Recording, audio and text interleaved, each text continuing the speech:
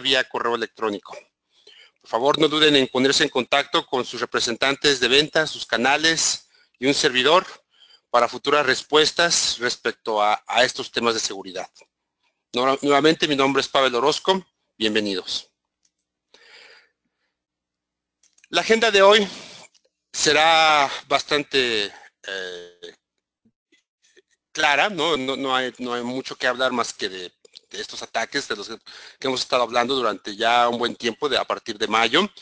Hablaremos quién es Forcepoint para aquellos que no conocen la compañía, que dudo mucho que haya quien no la conozca. Es una compañía que ha ido creciendo bastante importante en la región y que está ofreciendo nuevas tecnologías de seguridad y se salen justamente de la área común buscando proteger al humano. Hablaremos también de ransomware, un poco la historia de WannaCry, un análisis post-mortem de este ataque en particular, y hablaremos también de Petya. Hablaremos de otros casos de estudio que no son tan reconocidos en la prensa, pero que sin embargo son interesantes para entender y comprender su metodología de ataque para tener una reacción efectiva en el momento dado. Algunas recomendaciones. También podrán ustedes acceder a nuestra librería de blog.forcepointlabs.com, y además hablaremos un poco de lo que a ustedes les preocupa, ¿no? Una sección de preguntas y respuestas justamente para buscar, ¿no?, entender su problemática y que ustedes nos hagan saber qué les preocupa hoy día en estas nuevas, no tan nuevas formas de maniobrar de los ciberatacantes en nuestras empresas. Forcepoint efectivamente lo que trae al mundo de la seguridad, a este mercado tan importante hoy en día, que se ha convertido en uno de los pilares del negocio, dándole básicamente no solamente un tema de protección, sino de continuidad del negocio. Está compuesto por tres grandes fábricas que han hecho durante mucho tiempo un tema orientado específicamente a la seguridad del negocio. Estamos hablando de WebSense, de Raytheon y de Stonesoft.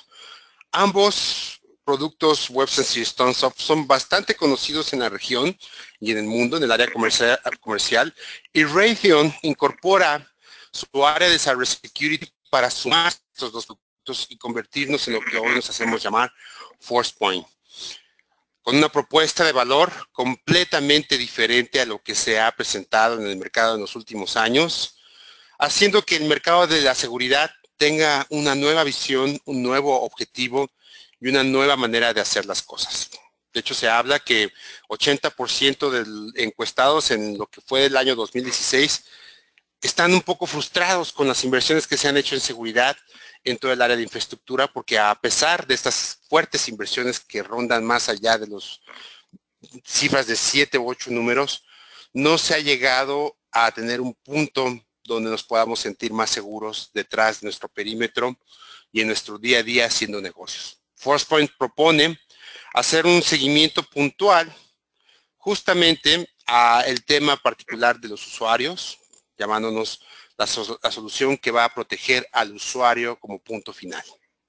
De hecho, Forcepoint con esta propuesta se rankea en el número 3 las compañías más importantes a seguir, las que han generado un valor más importante a nivel negocio alrededor del mundo en el tema de cybersecurity.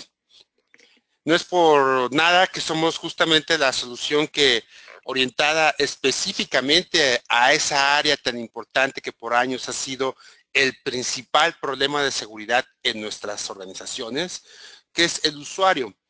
Nuestro usuario es donde están los datos más críticos, donde la propiedad intelectual realmente es más valiosa para generar negocios y darnos esa posibilidad de ser competitivos en distintas áreas donde desea nuestra organización, en nuestra vertical que sea a la cual nosotros correspondemos, pero también es donde la información, donde el usuario es más vulnerable. Justamente esa es nuestra área en la que nosotros estamos justamente generando una propuesta de valor que no solamente va a ayudarles a ustedes como organizaciones a cumplir estos requerimientos de seguridad, sino que adicionalmente vamos a generar un mercado orientado a proteger esta zona de riesgo tan importante que ha existido desde el primer momento que conectamos nuestras redes a Internet y ahora más que nunca. Esto es ForcePoint.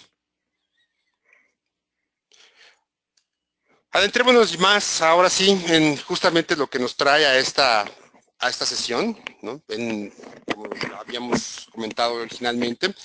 La idea es conocer un poco más de lo que en su momento fue WannaCry, o WannaCry Decryptor, o una serie de nombres que se le ha puesto a este ataque de ransomware. Ransomware no es una cosa ajena para nosotros, de hecho, ha venido apareciendo y ha venido evolucionando a lo largo de los últimos 3, 4 años. Y este ha sido la cúspide de la evolución de los ataques vía ransomware. ¿Por qué es tan diferente WannaCry a los ataques anteriores?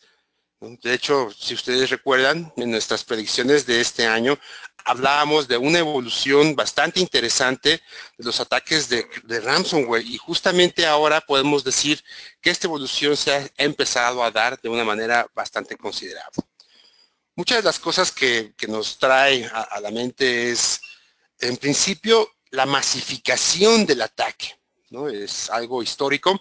Haber visto un ataque que básicamente vulneró no solamente las organizaciones tradicionalmente atacadas, que son del área financiera o del área de healthcare, también prácticamente hasta el usuario común, el de calle, tuvo esta problemática incrustada en su ambiente personal y eso creció de una manera bastante masificada hasta básicamente considerarse uno de los ataques más importantes según la National Security Agency del United Kingdom.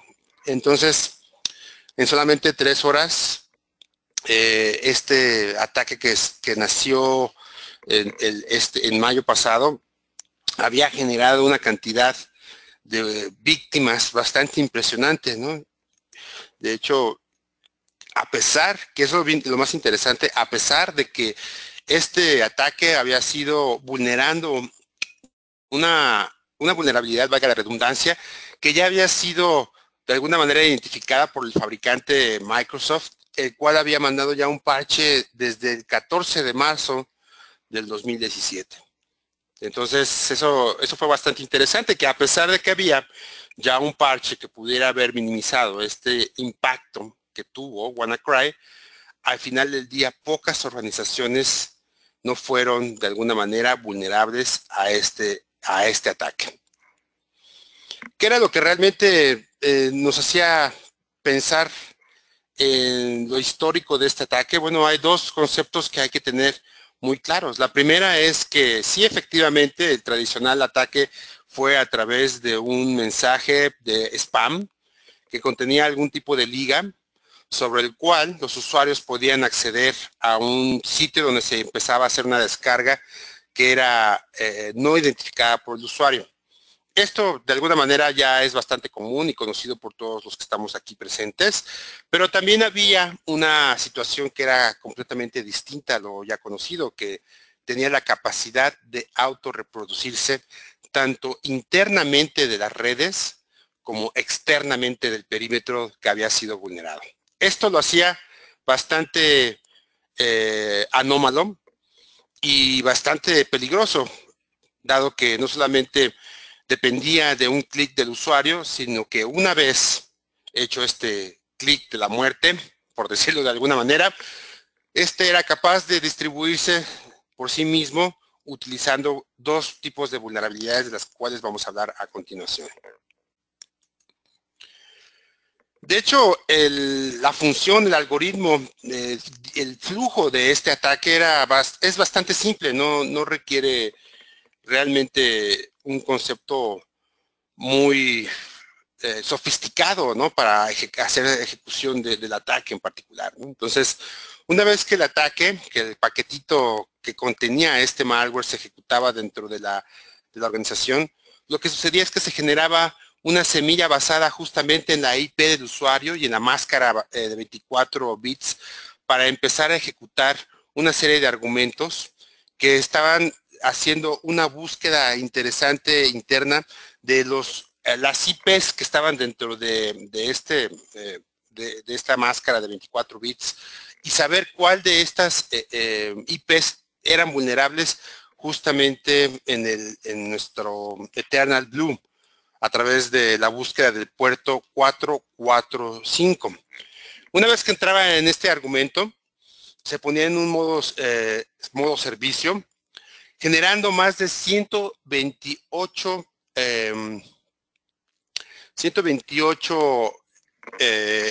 hilos de ejecución, justamente buscando la manera de poder encontrar cuál de estos IPs tenían un puerto vulnerable basado en SMB versión 1, que no hubiera sido parchado. Si por alguna razón este no era vulnerable, esta IP no era vulnerable, buscaba otra vulnerabilidad que había sido liberada justamente por Shadow Brokers en principios de este año, que era el doble pulsar. El doble pulsar básicamente es un backdoor que se generó a través de un ataque que generó NSA a lo largo de todas las IPs que hay presentes en Internet para generar un backdoor de acceso e identificar algunas situaciones que ellos consideraban peligrosas y que requerían pues un análisis más allá del análisis malicioso que hacen los hackers. Entonces lo que hacía esto era que cada cierto tiempo, de hecho estos hilos de ejecución se ejecutaban cada 2 segundos, andaba en búsqueda de un nuevo ataque internamente y una vez que encontraba este puerto abierto o esta vulnerabilidad, cualquiera de estas dos vulnerabilidades, ya sea Eternal Blue o el doble pulsar, lo que hacía era ejecutar un exploit. Pero estamos hablando de una cantidad bastante importante de hilos de ejecución que generaban este ataque, lo cual lo hacía bastante vulnerable. No sé si ustedes se pueden pensar en hilos de ejecución recurrentes, buscando vulnerabilidades dentro de un ambiente que probablemente no había sido parchado. Es realmente bastante riesgoso no haberlo parchado porque finalmente una vez que encontraba esta vulnerabilidad se desplegaba y volvía a repetir este ciclo de ejecución a través de un gusano que tenía justamente esta funcionalidad. Y lo que hacía era propagarse a lo largo de las redes casi de manera inmediata porque el tema en particular era, una vez que encontraba, se vulneraba, se volvía a repetir este ciclo y así infinitamente hasta que básicamente quedaba infectada una red potencialmente pequeña o potencialmente grande y llegar a un punto donde lo vimos en ese día histórico que básicamente unidades de negocio básicamente quedaban cerradas, donde pedían a la gente que se apagaran las máquinas, que se salieran de la oficina y que se apagara la conexión hacia Internet. Entonces, en estas condiciones, eso lo convirtió en algo bastante crítico para la operación del día a día de cualquier organización. Y esto solamente sucedía de manera interna. Una de las cosas que era interesante en este ataque es que tenían una cosa llamada kill switch, lo cual nos hace pensar cuál sería la motivación de estos atacantes para poder tener un kill switch. Realmente la idea era vulnerar y tener una intención económica detrás de este ataque, o cuál era la intención. Lo interesante es de que este kill switch lo que hacía era detener el ataque si había algún tipo de excepción que se encontraba en su modelo de ejecución, buscando justamente una URL donde justamente esta mandaba este comando de kill switch. Y esto lo hacía mucho más interesante porque al final del día lo que se buscaba y lo que nosotros aún no entendemos detrás de este ataque es detener el ataque en situaciones donde fuera identificado a lo mejor alguna unidad de negocio que ya había sido vulnerada con algún otro malware, a lo mejor parte de una red de zombies, a lo mejor parte de alguna asociación directa con la banda de cibercriminales o una combinación de todas estas situaciones que podrían haber sido las que generaran este kill switch.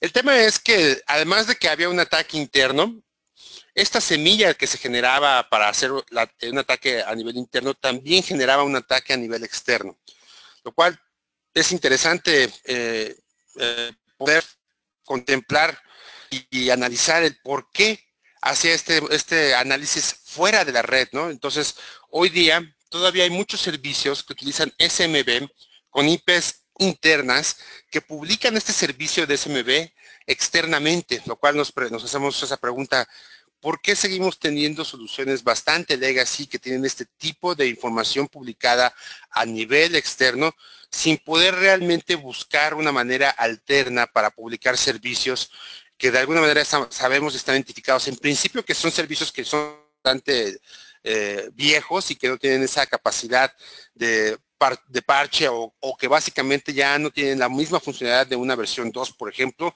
o servicios análogos a esto, y que además se publican a través de Internet?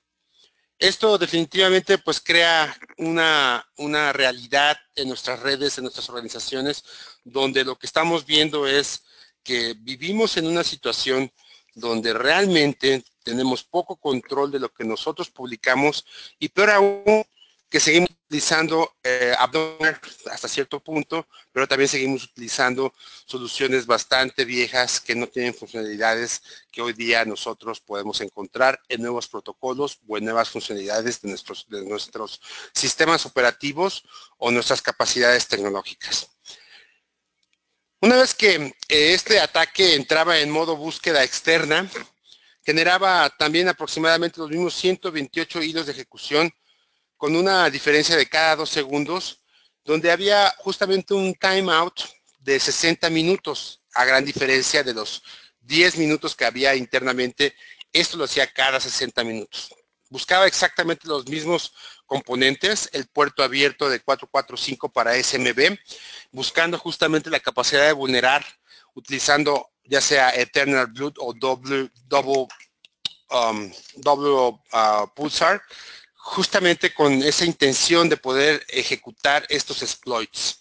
Entonces, esa capacidad masiva de poder autoejecutar este gusano a modo interno, también lo hacía de manera externa, ¿no? Lo cual hacía que este gusano se propagara de una manera bastante complicada en términos de despliegue, porque una vez que encontraba un IP, justamente se ejecutaba y volvía a ejecutar un gusano que buscaba internamente también la vulnerabilidad detrás de esa IP publicada, y así en consecutivo, de una manera casi fractal, haciendo un ataque, yo llamaría fractal a nivel global.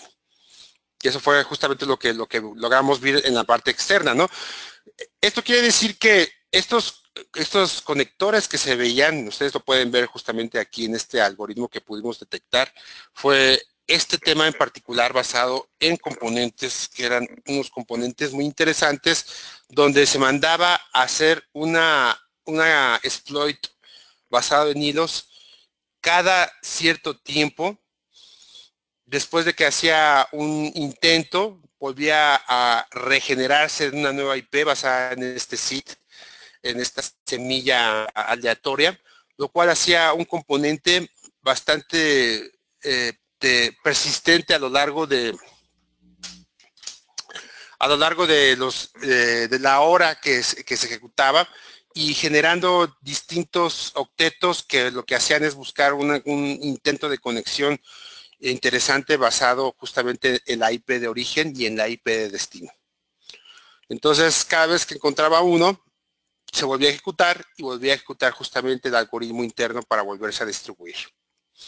Entonces, esto al final del día, nosotros como Forcepoint en nuestro firewall de siguiente generación, teníamos ya la capacidad de poder identificar justamente el tema del ataque a través de Eternal Blue como un proof, como un echo reply, y también como el buffer que permitía la ejecución del exploit orientado a Eternal Blue.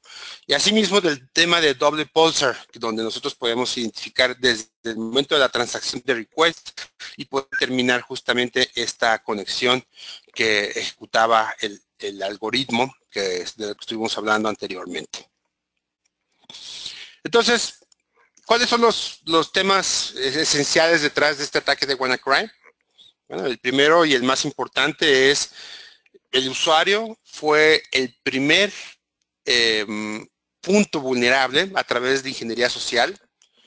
El segundo punto era que una vez que el usuario ejecutaba la liga que descargaba este tráfico malicioso que después ejecutaba un algoritmo interesante, tanto interno como externo, justamente eso era lo interesante, ¿no? La segunda parte es que era capaz de distribuirse como un gusano de manera independiente, ya sin tener ninguna interacción con el usuario, utilizando en principio una vulnerabilidad identificada a principio de año que fue ya parchada en marzo, pero que sin embargo no todos tuvieron atención de hacerlo.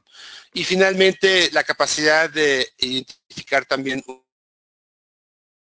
de double pulsar, que es un backdoor bastante común, que hemos visto que se encuentra en muchos lugares, justamente para ejecutar este nuevo autorreproductor gusano del ataque sin ya tener interacción del usuario, que eso fue lo que realmente lo hizo bastante dañino. Entonces, un ataque histórico con grandes consecuencias, pero un gran aprendizaje para nuestras redes y nuestras organizaciones para tener en cuenta estos factores de riesgo.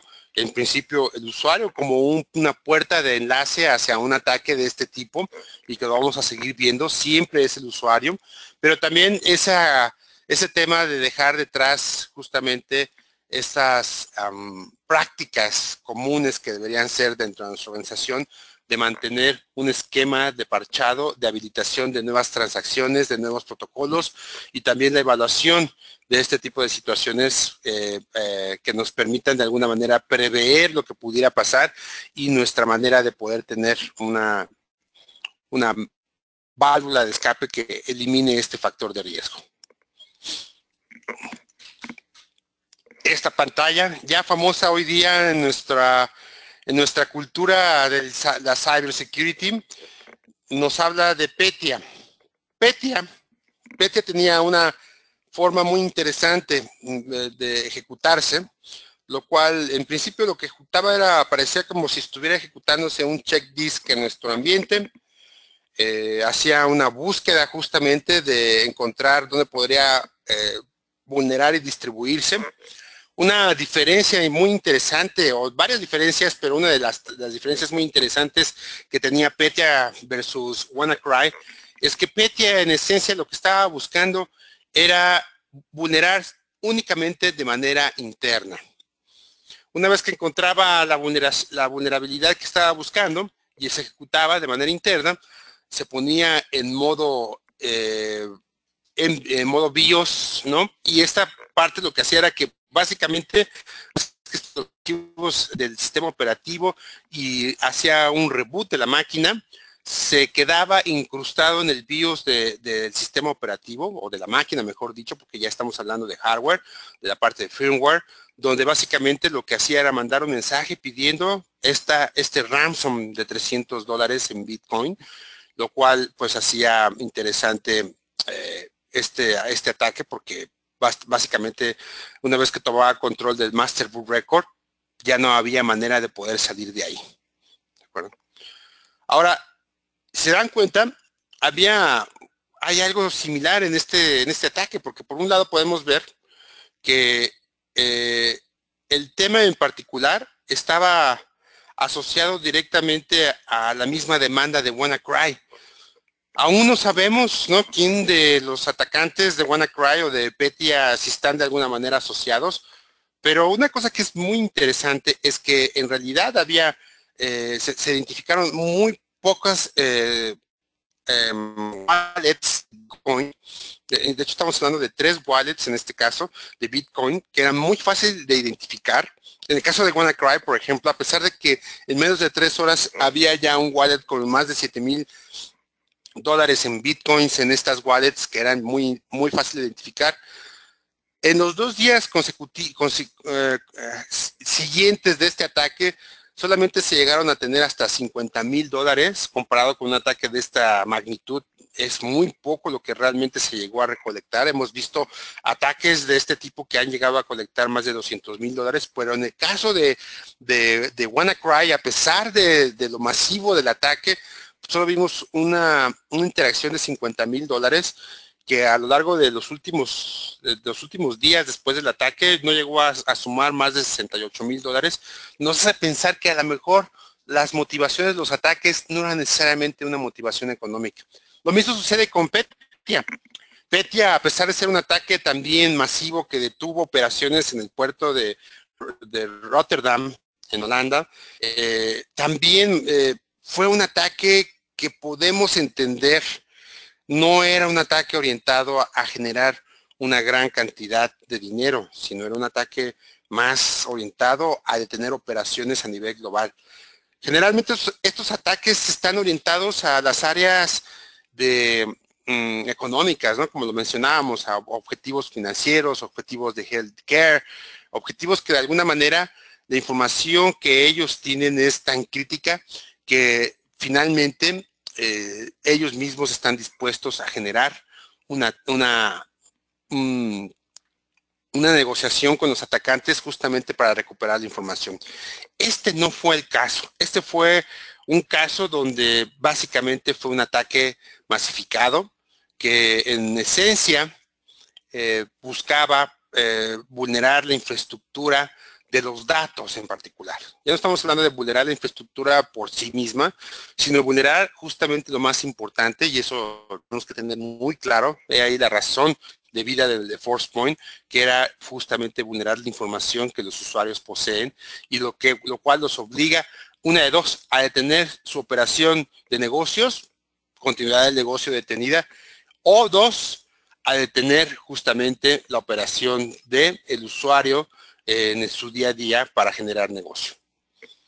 Entonces, lo interesante de este ataque de Petya, ustedes que de alguna manera estoy seguro han hecho su investigación, es que era una codificación mucho más elegante, ¿no? que WannaCry. WannaCry básicamente tenía una codificación bastante rudimentaria, pero efectiva, no hay que negarlo, bastante rudimentaria, pero efectiva. Pero también el tema que utilizó Petya no fue tan glamoroso en el uso de explotación de vulnerabilidades conocidas en el ámbito de cybersecurity, como fue el caso de Double Pulsar o el caso de Eternal Blue, sino de herramientas que son conocidas para el tema administrativo de Windows. Estas son como el Windows Management Instrumentation, que esta funcionalidad de WMI está presente desde ya Windows 2000 de manera por omisión. En Windows NT incluso era un paquete que podías descargar y ejecutar cuando fuera necesario, pero a partir de Windows 2000 Server y otras funcionalidades, incluso ustedes en Windows 7 lo van a encontrar, todavía en Windows 10 hay funcionalidades de este tipo que habilitan a los administradores a ejecutar tareas básicas administrativas en los sistemas operativos que van justamente desde ejecutar tareas de administración de BIOS, administración de disco duro, administración de cuentas, de privilegios, una serie de funcionalidades que ustedes van a encontrar. Ustedes, incluso si abren el comando ejecutar WRI, van a ver que se ejecuta otra línea de comando adicional donde ustedes pueden básicamente tener varias tareas de ejecución dentro del sistema operativo que van desde lo más sencillo, como por ejemplo prorrogar servicios o prorrogar algunos habilidades como administrador del sistema operativo, hasta temas orientados, por ejemplo, a controlar la temperatura del CPU.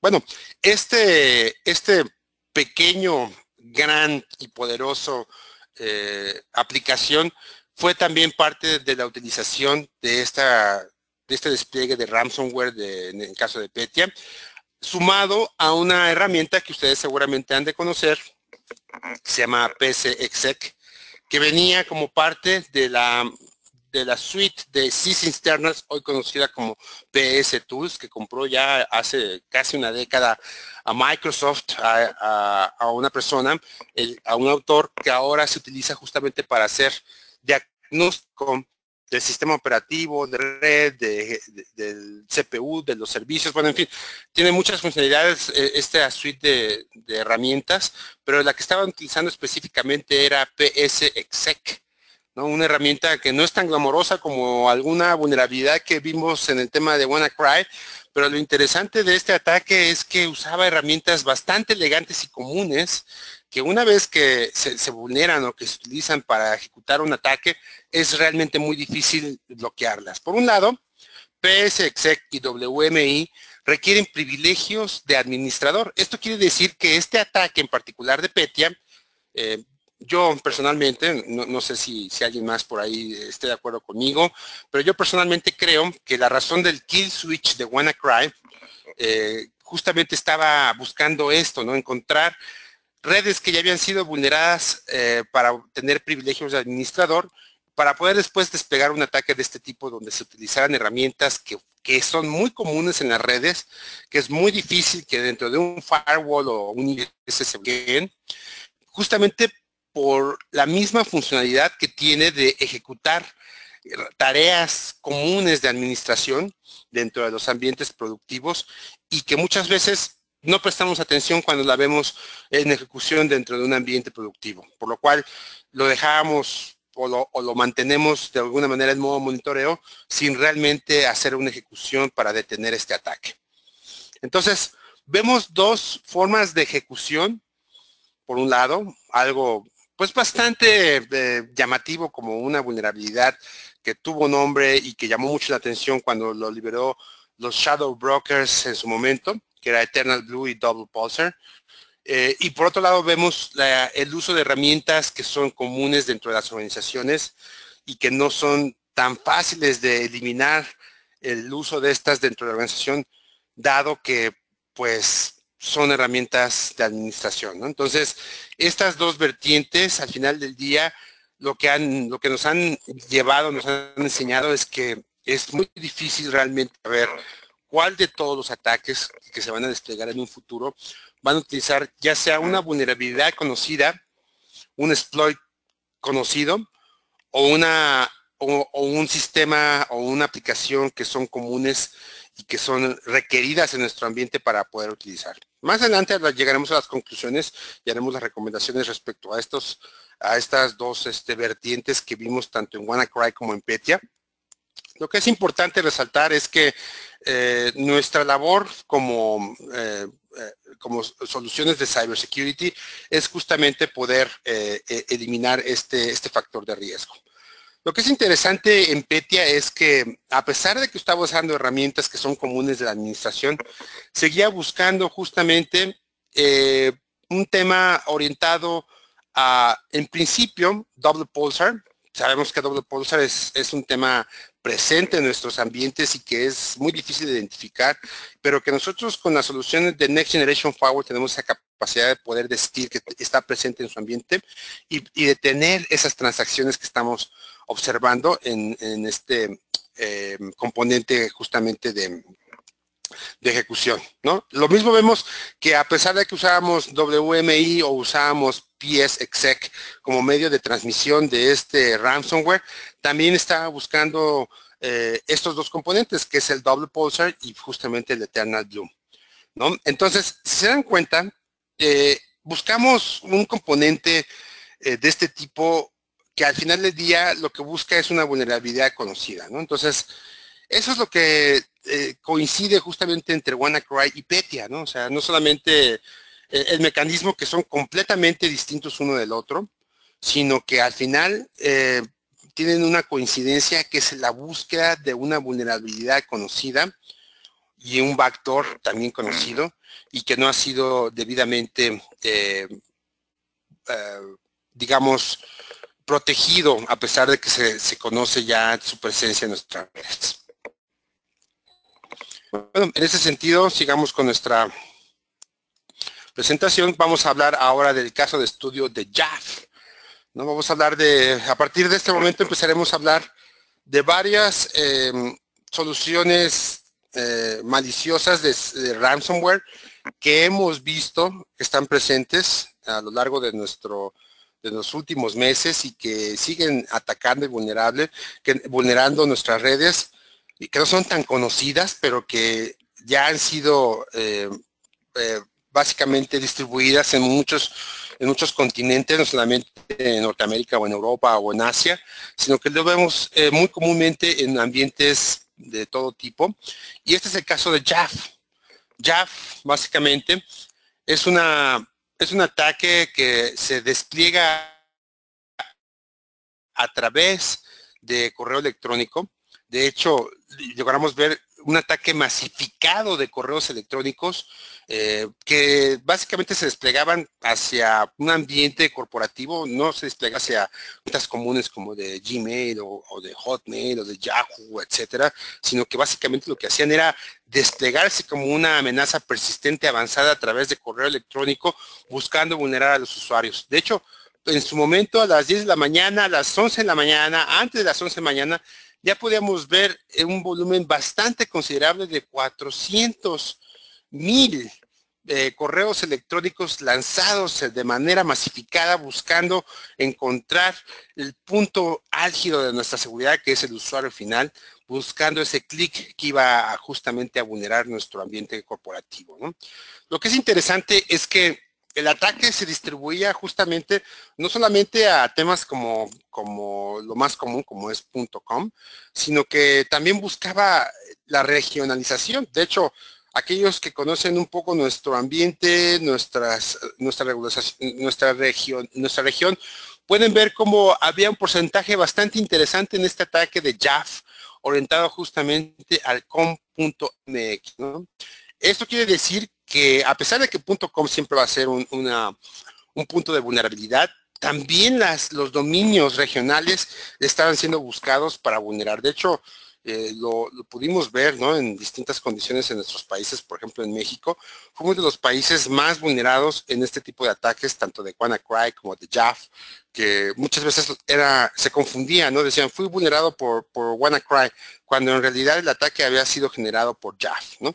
Lo interesante de este ataque en particular es que el uso del correo masificado a dominios conocidos con un dominio regionalizado eran justamente los puntos de entrada para este ataque. La diferencia entre WannaCry y Petya es que no utilizaba un mecanismo de autodistribución, como fue el caso, pero lo interesante es de que se buscaba justamente a que el usuario, utilizando la ingeniería social, fuera el vulnerado. De hecho, los invito a que entren a nuestro portal de blog forcepoint.com security labs, diagonal JAF, enters ransomware sin Lucky Style, para que conozcan los detalles técnicos de este ataque y puedan tener un conocimiento o una respuesta educada para saber cómo minimizar la exposición, cómo orientar nuestros esfuerzos de seguridad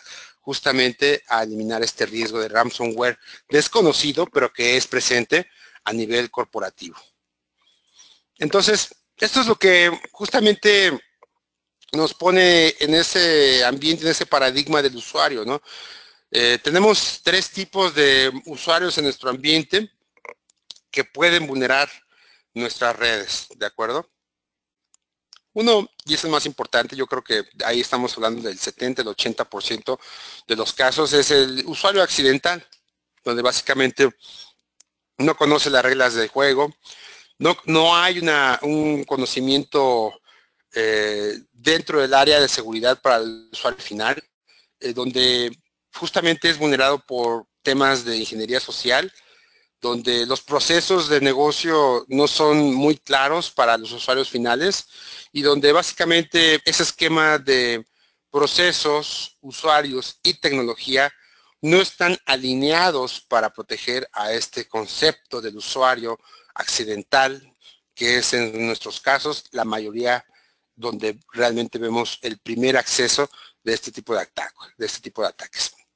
También vemos el usuario comprometido, donde de igual manera, o sea, nuestro esquema de procesos, usuario y tecnología no está alineado para prevenir usuarios que han sido comprometidos anteriormente, donde los vemos a estos usuarios que son, por ejemplo, usuarios de home office o usuarios que están constantemente en la calle, ¿no? Gente de ventas, gente que se conecta a los ambientes corporativos. Estamos hablando que hoy día más del 25% de los usuarios dentro de nuestras redes corporativas son los usuarios llamados millennials, los cuales pues sabemos no tienen las precauciones necesarias. 70% de los millennials simplemente ven un hotspot de Wi-Fi y ellos van y se conectan sin tener ninguna precaución de saber que ese hotspot puede ser un fake hotspot donde están vulnerándolos con su información, sus datos, sus aplicaciones, sus ambientes corporativos, ¿no? Y además están expuestos porque se les roba las credenciales. Sabemos que básicamente más del 40% de ellos utilizan las mismas credenciales para sus redes sociales como para su correo corporativo. Entonces, esto también es un punto bastante importante y sabemos que justamente de un 20 a un 10% es donde encontramos el punto de entrada de este tipo de ataques de ransomware en el usuario comprometido que está justamente en un punto intermedio entre el usuario accidental y el usuario malicioso. El usuario malicioso, aunque es el menor de los casos, de un 10 a un 20%, es el que más daño hace a estas organizaciones. ¿Por qué? Porque son generalmente usuarios que tienen acceso a la información, que tienen los recursos tecnológicos, que tienen la capacidad de identificar dónde es más importante la información y que son los que menos precauciones tenemos en cuidar. Porque no son usuarios que hacen su día a día de manera accidental o son usuarios que no son comprometidos, sino son los outliers, donde básicamente vemos que hay una situación de riesgo mucho mayor porque están justamente en un punto escondido dentro de nuestros 80-90% de factores de riesgo de nuestros usuarios. Y es ahí donde justamente las soluciones deben tener una capacidad de poder identificar dónde está el problema, ¿no? Porque recuerden que este espectro de usuarios está presente dentro de cualquier organización. Entonces es donde está la información propietaria, es donde está la información que hace que nosotros seamos competitivos en nuestro vertical de negocios, es donde está la información que nos hace productivos, pero es también donde la información es más vulnerable. Ahora hablemos de otro caso de estudio, hablemos de Server. No es tan glamoroso como los temas de Petya o como los temas de WannaCry, pero sin embargo, este tipo de caso de estudio nos ayuda a entender ataques que son de low profile, pero que a pesar de que tienen este perfil bajo de incidencia, ¿no? Lo vemos que está haciendo muchos ambientes productivos de nuestra organización. ¿Cuál es el método por excelencia de estos ataques? Y es como lo hemos estado viendo, bueno, el método por excelencia siempre será, en el caso del server, el correo electrónico. Efectivamente, lo que vemos es un ejemplo de este vector de ataque donde vemos que básicamente se manda un mensaje con un señuelo que lleva un archivo zip. No es un archivo ejecutable, no es un archivo bastante evidente en temas evidentes del usuario que ve un ejecutable y obviamente lo niega, o incluso nuestras soluciones tradicionales de seguridad web o tradicionales de seguridad de correo electrónico, lo que hacen básicamente es dejarlo pasar, ¿no? Si hubiera un archivo ejecutable, muy probablemente este archivo ejecutable, pues básicamente lo que haría sería eliminar este spam, ¿verdad? Pero en el caso de que está guardado en un zip que a su vez está guardado en otro zip, lo hace prácticamente oculto a las soluciones tradicionales de correo electrónico de seguridad. Server es un crypto ransomware que lo hemos visto previamente distribuido vía kits de explotación sobre correo electrónico utilizando archivos de documentos basados en macros. Esto es lo interesante, ¿no? Que no es un ataque, digamos, ajeno, es un ataque bastante rústico, si lo podemos llamar así, pero básicamente lo que hace este ataque es que lo hemos visto distribuyéndose a través de un uso de Windows Script Files. Esto sí lo hace bastante atípico, ¿verdad? Porque el WSF, pues básicamente es parte de nuestro sistema operativo y esto lo que hace es que básicamente lo hace bastante efectivo una vez que el usuario habilita este zip y ve el contenido de esto, ¿no? Entonces, otro de las situaciones que vemos es que el atacante usa dos métodos para justamente vulnerar al usuario, ¿no? Uno de ellos es vulnerar al usuario y además ejecutar el ransomware. Uno de ellos es un contenido donde trae ya sea un adjunto y adicionalmente trae una liga de URL.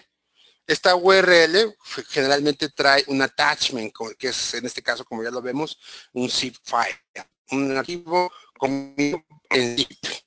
Después lo que hace es una liga donde dice, si ustedes no quieren estar suscrito a este correo electrónico, por favor denle clic a esta liga para no suscribirse.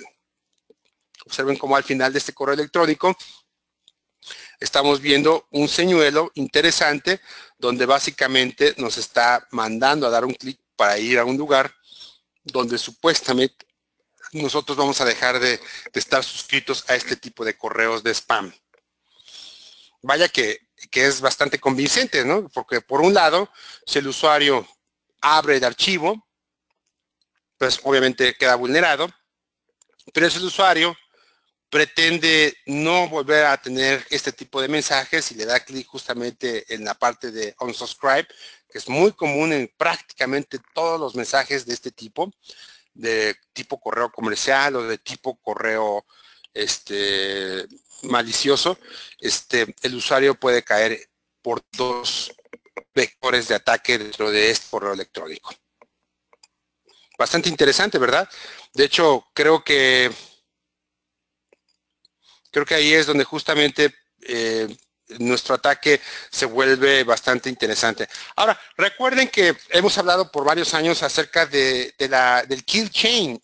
El kill chain no es otra cosa más que una serie de etapas dentro de los ataques, una metodología ya bien definida en los ataques de las amenazas persistentes avanzadas, donde básicamente hay distintas etapas que lo que hacen es tratar de vulnerar al usuario, ¿no?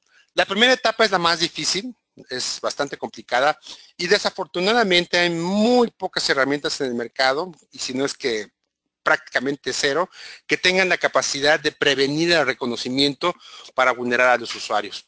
Esta etapa es la que todos los usuarios debemos estar muy alertas, porque quiere decir que todas nuestras transacciones que hacemos en Internet, llámese una transacción a través de Facebook, de redes sociales, correo electrónico, acceso a Internet, nuestros gustos, nuestros posts, nuestros likes, nuestra manera de hacer nuestro día a día personal, nos da un perfil que es el que generalmente las ciberorganizaciones van a vulnerar a través de lo que sabemos y conocemos como un señuelo, ¿no? La siguiente etapa de esta kill chain. Este señuelo, básicamente, lo que hace es buscar el interés del usuario basado en este perfil que hemos generado en nuestra actividad del día a día en Internet. ¿De acuerdo? Este señuelo, como es el caso de este correo que estamos viendo de server, que es otro método de ataque para instalar un ransomware en nuestro ambiente, es muy común para utilizar en cualquier otro tipo de ataque. De hecho, una de las ventajas que tiene ransomware es justamente eso, ¿no? A diferencia de los ataques que hemos visto donde hay un tema de phishing, donde hay un tema asociado con la vulnerabilidad de APTs, ¿no? Vulnerar a las redes corporativas. ransomware tiene un beneficio inmediato en términos de dinero, en términos económicos. Es la siguiente generación, me atrevo a llamarlo así, es la siguiente generación de los ataques conocidos de phishing, porque a partir de estos tipos de incidentes, el medio para hacerlo y la recompensa inmediata económica es mucho mayor que un ataque de phishing que requiere ya un componente mucho más elaborado, que requiere tener ya componentes más elaborados para poder tener un beneficio económico versus un beneficio a través de ransomware. Justamente va a ser la siguiente gran ola que vamos a estar viendo a lo largo de los próximos meses y los años por venir. Pero esta etapa de este kill chain, de esta cadena de incidentes, de este mecanismo, esta metodología de ataque, el principal factor de entrada va a ser justamente el señuelo. Esta parte del señuelo, en nuestros componentes de solución de seguridad, las vamos a poder identificar de una manera bastante preventiva y proactiva. Es a través de nuestro modelo de anti-spam phishing basado en correo electrónico. Lo que vamos a hacer es justamente en ese esfuerzo que tenemos día a día con Forcepoint Labs, con nuestro esfuerzo para poder identificar herramientas de este tipo como Server, vamos a poder prevenir de una manera preventiva y proactiva estos tipos de ataques basados en el señuelo. Hay que tener en cuenta que no es el único modelo para poder generar un ataque de este tipo, sino que también puede haber otro modelo que es bien interesante y por lo cual, si se dan cuenta, aunque estemos protegidos por esto, no podemos garantizar el 100%. No estamos en la capacidad, ninguna compañía en el mundo, de poder garantizar el 100%, poder prevenir un ataque donde el señuelo sea la principal puerta de entrada, pero sí tenemos la capacidad de hacerlo de una manera bastante preventiva, con unos componentes que están basados en ThreatSeeker y nuestras soluciones que tienen una combinación de análisis que no solamente es el tema de correo electrónico, sino también el tema de lo que vamos a hablar a partir de ahora, ¿no? Recuerden, este componente de ataque también lleva un zip, que a su vez lleva otro zip, y que a su vez este zip lleva un script basado justamente y que está ofuscado para poder contener un JavaScript. Este JavaScript que trae justamente un Windows Script File, lo que hace es generar una llamada a un sitio donde se está hospedando justamente server. Este server básicamente lo que hace es hacer una llamada a este URL, que ese es justamente el trabajo que mejor hacemos y que hemos hecho por décadas a través de nuestro legado como solución. Lo hemos podido prevenir en justamente la tercera etapa, que es el redireccionamiento. Esta etapa de redireccionamiento es una combinación de lo que hemos encontrado no solamente en la parte de anti-spam, sino en la clasificación en tiempo real de lo que está sucediendo en los ataques que se están viendo a través de este componente de ligas maliciosas. De hecho, muchos de nuestros clientes, tanto de los que eran clientes en este proceso histórico de WannaCry y Petya, fueron protegidos por este componente en específico. A lo mejor no el correo electrónico, a lo mejor no la parte de anti-phishing, pero sí por el tema del URL. Para que fuera efectivo un ataque tanto de ransomware, WannaCry o Petya, requerían hacer contacto con una URL fuera de la red para poder hacer la descarga de la explotación de servicios y además la primera semilla para poder generar ese gusano que después se autodistribuya tanto en redes internas como en redes externas. Este es el componente más fuerte que los va a ustedes proteger, que es justamente la capacidad de poder identificar el URL y hacer una prevención preventiva, hacer una solución preventiva de la descarga del componente malicioso que era el ransomware, que se generaba a través del JavaScript.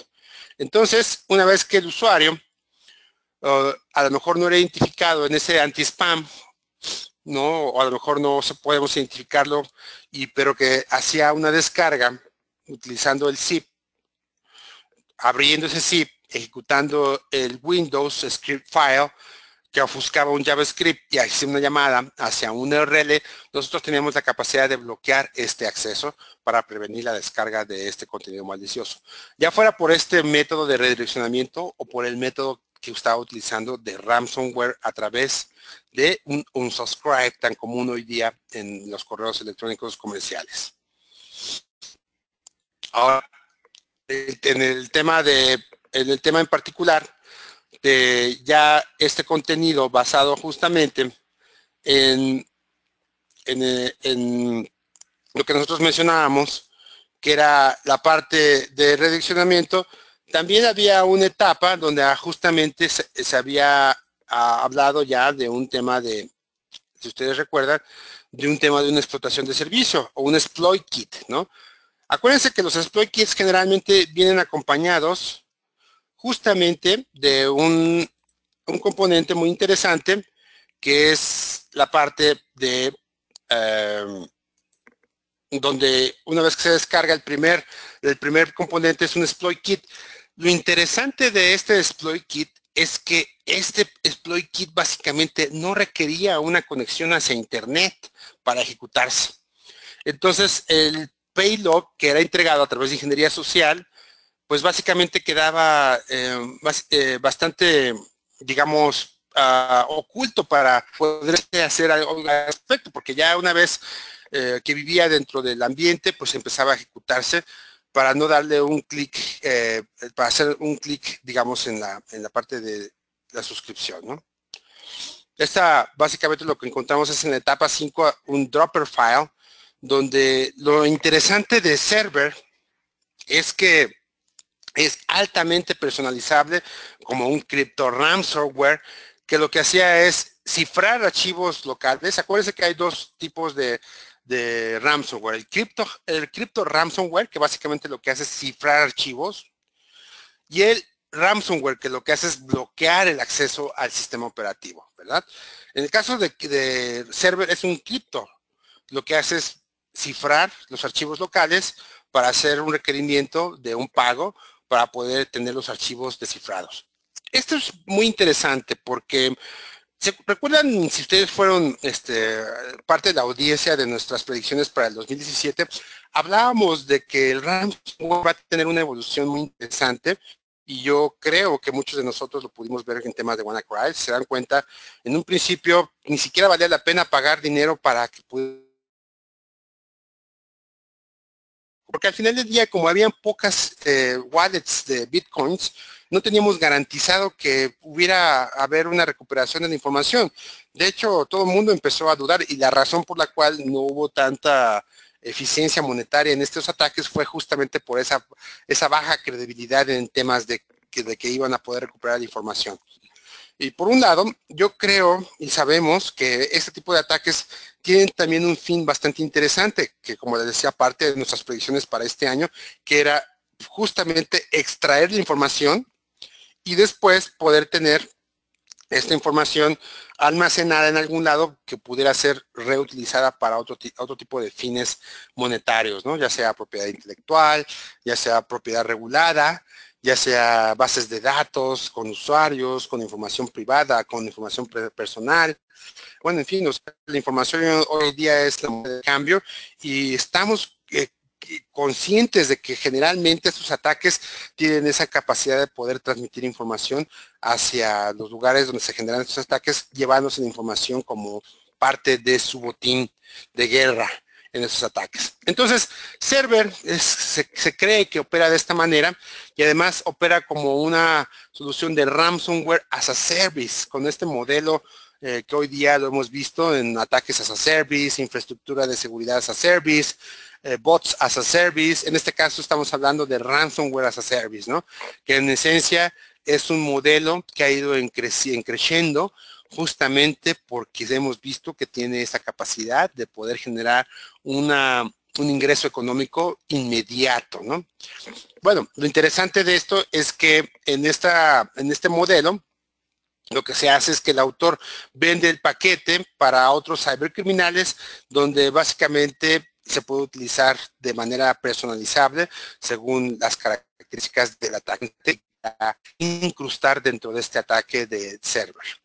Entonces, lo interesante de esto es que, bueno, nosotros tenemos dentro de estas etacas justamente un sistema de protección en la etapa 5, donde está este dropper file, donde tenemos la capacidad justamente de bloquear este componente basado justamente en nuestra capacidad de anti-malware. Tampoco no tan conocida por muchos, pero sin embargo que tiene una bastante efectividad en estos temas de anti-malware y que llevamos años haciendo justamente investigación y desarrollo para poder prevenir ataques de este tipo. En la etapa 5, bloqueando justamente archivos de este tipo, como los que estamos viendo en esta pantalla, donde está el archivo con una funcionalidad ofuscada de JavaScript dentro de un archivo de Windows SF Files. Entonces, ahí es donde tenemos, digamos, esa presencia. Y finalmente, como les mencionaba, viene la parte del home. Server en su momento, una vez hecho la instalación, pues podemos ver que ahí server no necesita hacer una llamada al home para hacer el cifrado de los archivos de las víctimas, porque una vez que está incrustado, utilizando los distintos mecanismos que hemos enumerado, ya tiene la capacidad para cifrar los archivos de la víctima. Entonces, en ese sentido, tenemos una capacidad interesante en 3 etapas al menos para proteger para un tema orientado a server en particular, ¿no? Server, lo hemos visto, es uno de los iniciadores en este nuevo manera de hacer negocios de los cibercriminales con esto que llamamos ahora RAS, ¿no? Que básicamente es Ransomware as a Service. Y esto lo veremos más comúnmente como parte de los ataques que se están desplegando a nivel global. Una nueva manera de hacer negocios de los cibercriminales con capacidades de filtración de datos y con capacidades de poder cifrar la información de manera local sin requerir hacer un llamado a un sistema que esté fuera del perímetro. Ahora hablemos de temas relevantes, ¿verdad?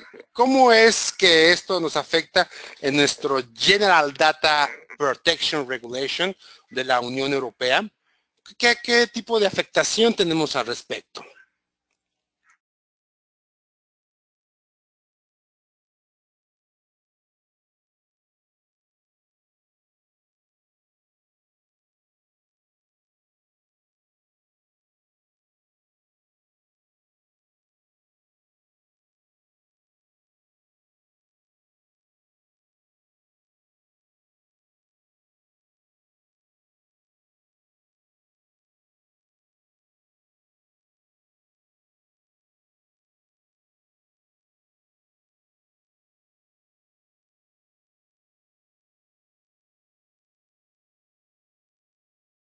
Como les mencionaba, perdón por la interrupción, como les mencionaba, ¿qué hace, digamos, el ransomware y qué asociación tiene con esta regulación europea que no solamente afecta a los países europeos, sino que afecta también a las organizaciones que de alguna manera tienen negocios con la Unión Europea o cuentan entre sus filas de recursos humanos a usuarios ciudadanos de la Unión Europea?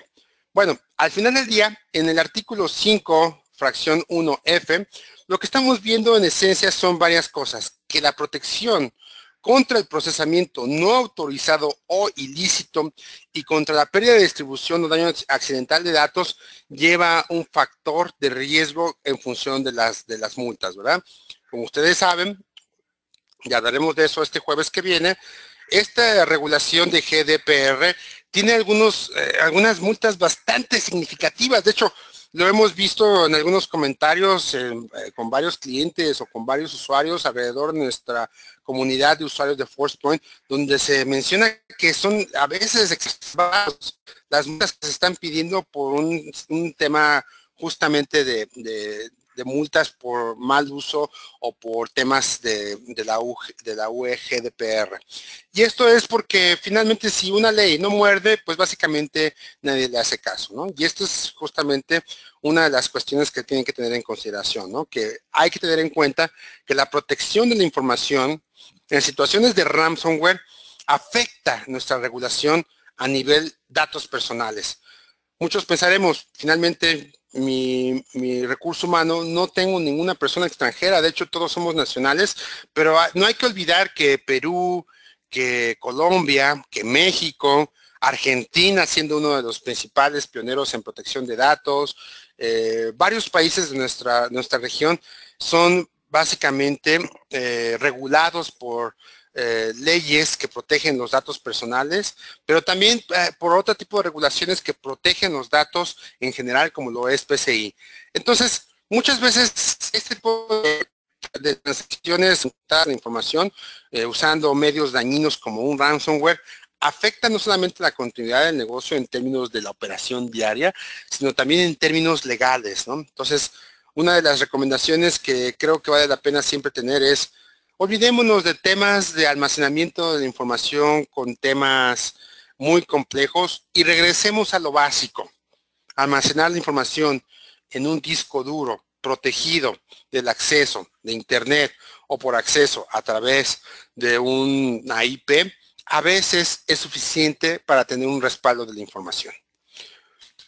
Ahora, muchas de las cosas que hoy día hacemos, la nube tiene un crecimiento bastante importante en nuestros ambientes corporativos, tanto en el lado de aplicaciones sancionadas como en el lado de aplicaciones no sancionadas, mejor conocidas como Shadow IT. Entonces, ¿qué estamos haciendo para poder identificar cuando un usuario está usando Shadow IT en nuestras organizaciones? De hecho, es una pregunta muy común que yo observo que me hacen a lo largo de nuestra región en cuanto a qué estoy haciendo para protegerme de Shadow IT.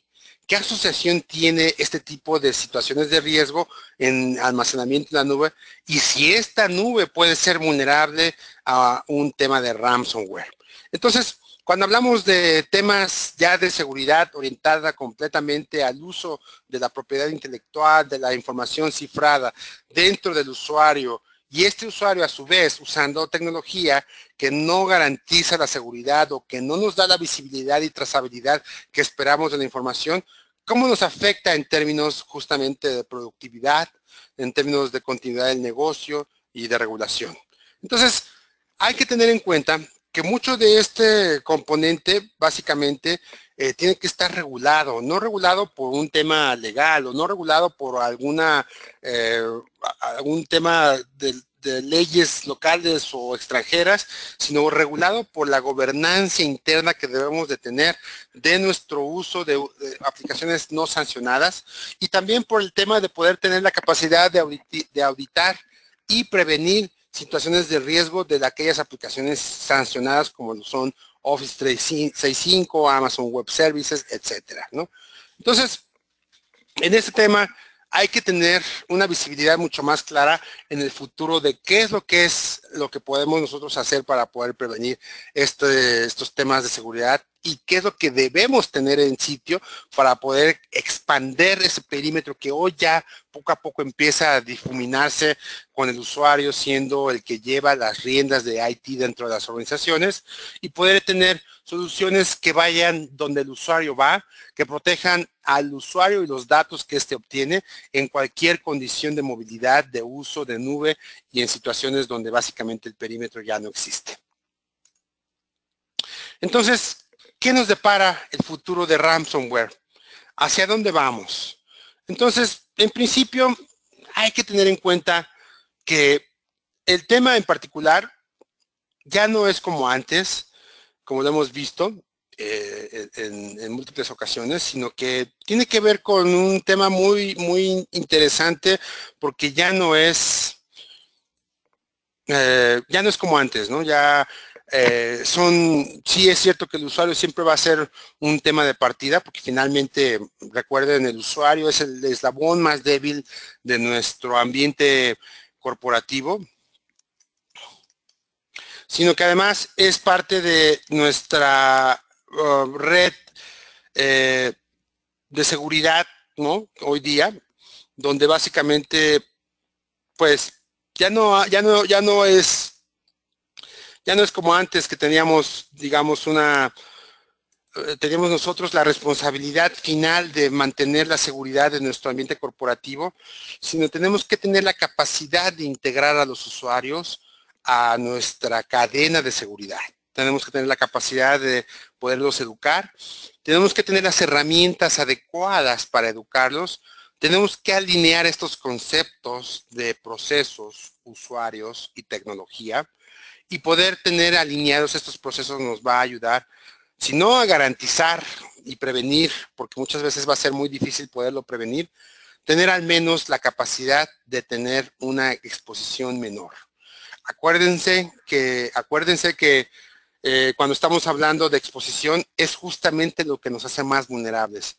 Entre más tiempo estemos expuestos a ataques que estén viviendo en nuestros ambientes corporativos, que básicamente hoy día ya viven muchos ataques dentro del ambiente corporativo, entre mayor la exposición, mayor el riesgo y mayor nuestra potencial a perder nuestra posibilidad de hacer negocios en donde quiera que estemos nosotros posicionados en nuestro vertical. Entonces, vayámonos directo a nuestros puntos importantes, a los key takeaways de lo que realmente queremos llevarnos de esta presentación. Y hablemos de estos, ¿no? Lo más importante, yo creo, es los TTPs, las tácticas, técnicas y procedimientos de los atacantes están cambiando de manera muy dinámica. Tan dinámica que tan solo viendo cómo de mayo a junio hubieron 2 ataques masificados de información que básicamente con distintas técnicas, una tan diferente de la otra, poco predecibles, pero que nos ha enseñado a que este tipo de ataques siempre va a ser el punto de entrada del usuario, el humano, el human point, donde básicamente si tenemos esa capacidad de poder educar a nuestros usuarios, las tácticas que vayan a venir más adelante podrán ser no tan vulnerables si tenemos la manera de poder proteger los vectores más importantes de seguridad que hoy día de seguridad y de negocios que hoy día tenemos en nuestros ambientes. Web y correo electrónico y web son los vectores más importantes para hacer negocios hoy día. Y a veces se empieza a desaparecer esa línea delgada entre correo y web, ¿verdad? Cuando usamos herramientas en la nube, cuando usamos soluciones de almacenamiento en la nube, de correo en la nube, empieza a desaparecer esa línea delgada entre lo que antes era el puerto 25 para convertirse ya en un puerto de 443 y en el peor de los casos de 80.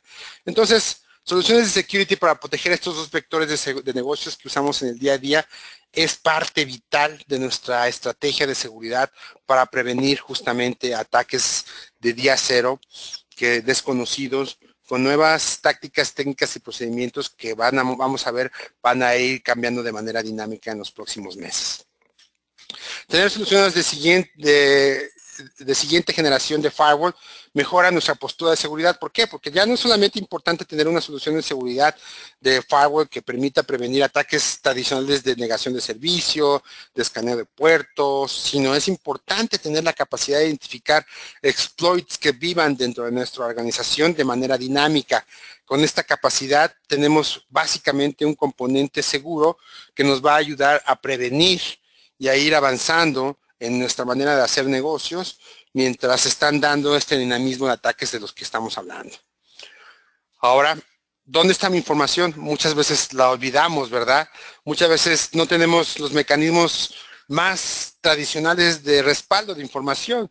Tan importante como una caja fuerte que no esté conectada a internet, que no sea parte de su estrategia de IoT, pero que tenga justamente un ambiente tan rústico, pero tan robusto como guardarlo en un almacenamiento que no sea accesible más que por un medio que tenga un cable sin necesidad de un puerto basado en la red. Entonces, ¿dónde está mi información?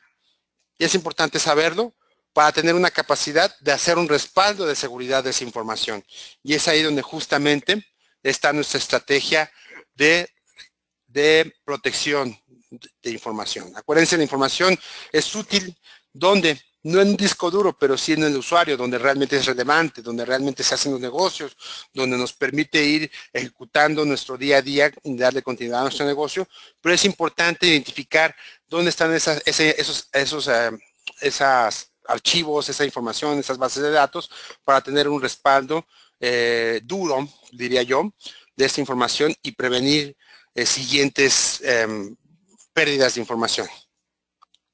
Ahora, el uso de la nube se vuelve un tema muy interesante porque estamos viendo que hay una adopción con funciones logarítmicas de adopción.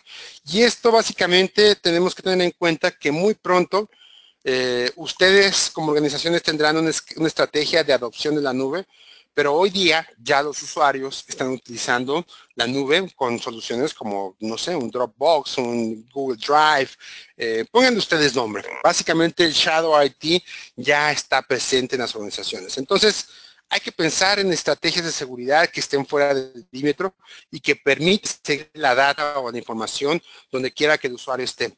Y herramientas de CASB ayudan justamente para controlar aplicaciones en la nube, Shadow IT, y para controlar la información que se está transmitiendo. Ahora, este punto puede que sea el sexto punto de nuestros puntos importantes a llevar, pero creo que es uno de los puntos que muchas veces olvidamos. Hay que mantener constante la educación del usuario para poder ser más efectivos. Si hacemos de nuestros usuarios nuestros aliados, básicamente nosotros tenemos y explotamos la capacidad de este usuario para poder tener más manos que nos ayuden a prevenir situaciones de riesgos como las que hemos estado viendo en los últimos meses. Entonces, muchas veces pensamos que bloquear el acceso del usuario nos hace más productivos o más efectivos en la seguridad. Yo creo que no va a ir nuestra estrategia. Nuestra estrategia debe de ir más orientada a ser usuarios más educados, habilitarlos en la adopción de temas de seguridad, habilitarlos en la adopción de temas de nuevas maneras de negocio. Pensemos que en tan solo 2 años y medio, 80-90% de nuestra fuerza de trabajo van a ser millennials. Tenemos que tenerlos de nuestro lado. Tenemos que hacerlos ellos nuestros aliados y abrir nuestra capacidad de manera exponencial a tener manos más educadas que nos ayuden a prevenir situaciones de riesgo, que nos ayuden a ser más efectivos en el tema de seguridad. Entonces, muchas veces no practicamos nuestros procesos de incidentes de cybersecurity hasta que sucede el incidente, ¿verdad?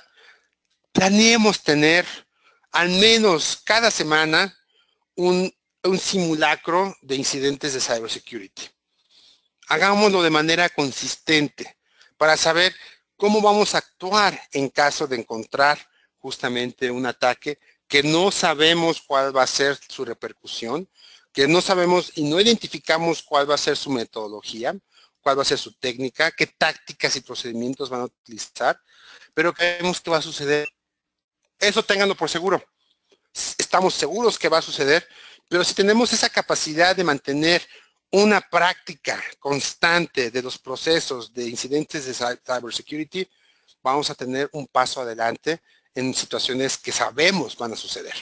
Digamos que ese es un aprendizaje muy interesante. No sé si ustedes están de acuerdo conmigo, ¿verdad?